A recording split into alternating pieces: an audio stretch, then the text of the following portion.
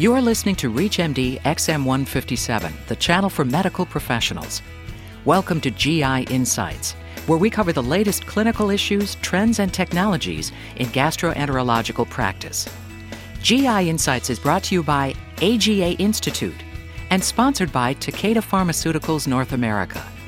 Your host for GI Insights is Professor of Medicine at University of Illinois Chicago, Dr. Jay Goldstein. Colonoscopy is a common procedure done by many gastroenterologists.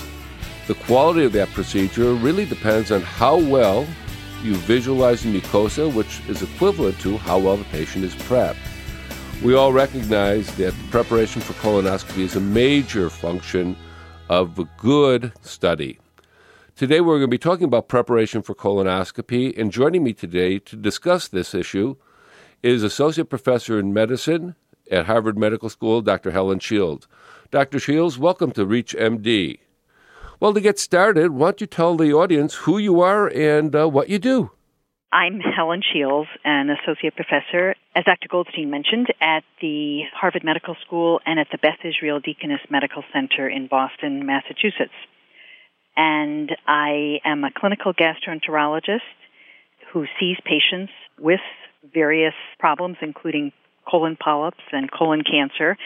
And I also happen to be the chairman of the Colorectal Cancer Advisory Committee at Harvard University's Risk Management Foundation, a foundation that is devoted to trying to minimize the risk to patients and to physicians from procedures, medications, diagnostic, and therapeutic efforts that physicians make. Well, that's a very timely topic as we look at both efficacy and safety in the same sentence, so to speak, when we talk about doing procedures or taking care of patients. Well, I couldn't think of anybody more qualified to join us today to talk about colonoscopy preps. I read the literature, you read the literature, our listeners are well versed in many of the issues surrounding colonoscopy preps. Can you capsulate for us just a few of the major issues that are before the general public right now? Yes, I'm happy, Dr. Goldstein, to say that the big issue is prep quality versus ease of use. And that's really what we're going to be focusing on during the interview. Is there's many studies that have done head-to-head comparisons between the various preparations for colonoscopy that are out on the market, particularly the ones that have had more than 20 studies, which I have in front of me from the literature in a table comparing efficacy, have focused primarily in the last 10 years on the efficacy of the polyethylene glycol preparation, which is generally a 4-liter preparation that patients should drink, versus the much smaller volume phosphosoda preparations.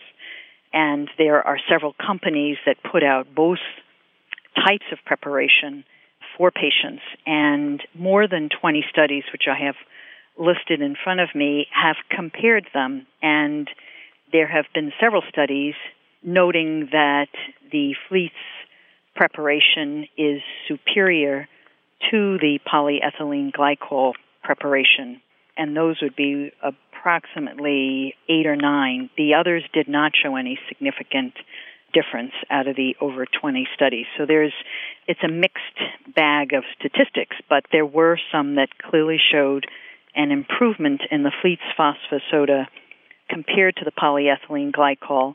And similarly, ease of use, there were a number of studies, more actually, showing that the Fleets phosphate of soda was perceived by patients, and that's about 10 studies that showed that it was easier to use. And that has been one of the reasons why over the last 10 to 15 years, the Fleets phosphate of soda has soared in popularity.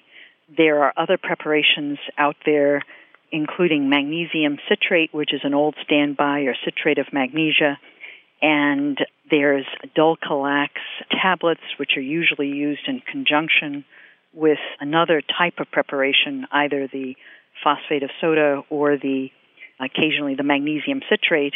But those are probably the 4. And then there's milk of magnesia, which isn't used very often in the general population as the only preparation.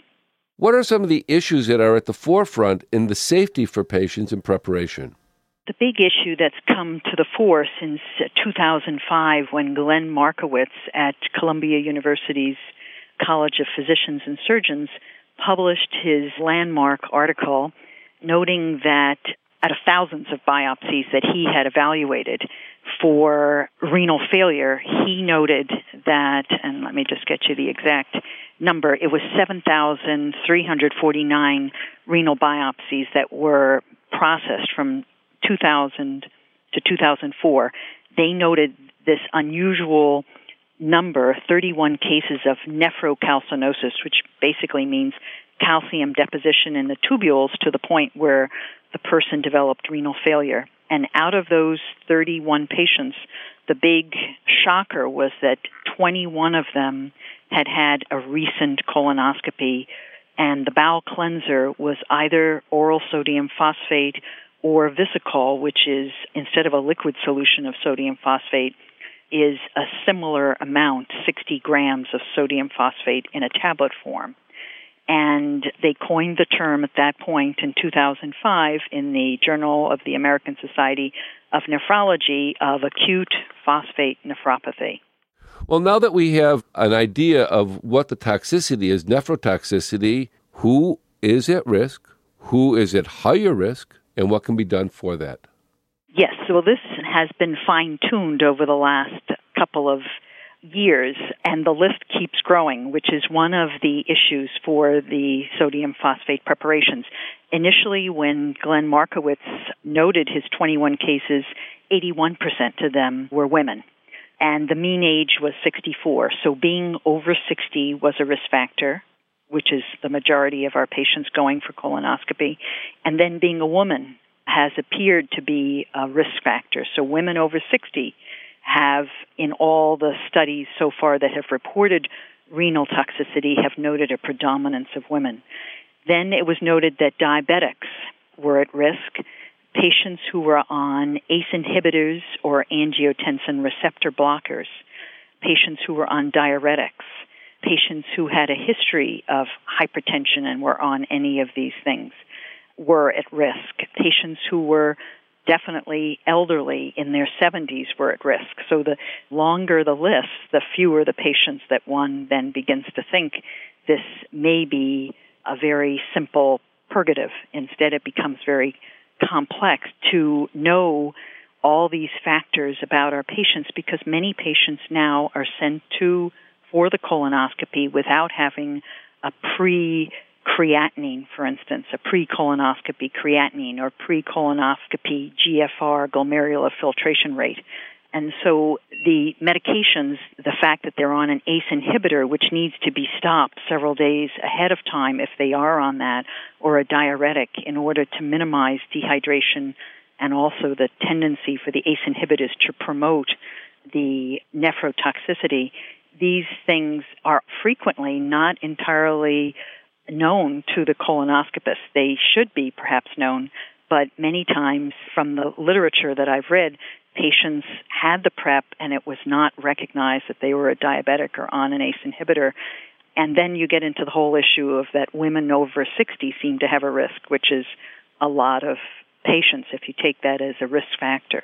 Well, the fact that we're talking about it on the air and our listeners are hearing this, what can we tell them? Are these risk factors absolute risk factors, relative risk factors? Should we not be using these types of PrEPs, the phosphate PrEPs, in people over the age of 60 or in all women, or where do we go? Right. The Food and Drug Administration, and that's an excellent question which has been wrestled with. The Food and Drug Administration in 2006 came out with the summary recommendation that people were at increased risk, including anyone with decreased intravascular volume. And that's an issue that the phosphate PrEPs have been in head-to-head studies many times with the polyethylene glycol, and the loss of volume is significantly higher. In other words, the fluid losses, because of the osmotic PrEP, have been clocked at being significantly higher. So if the FDA is saying those with decreased intravascular volume are at higher risk, that is unfortunately part of the preparation of an osmotic PrEP.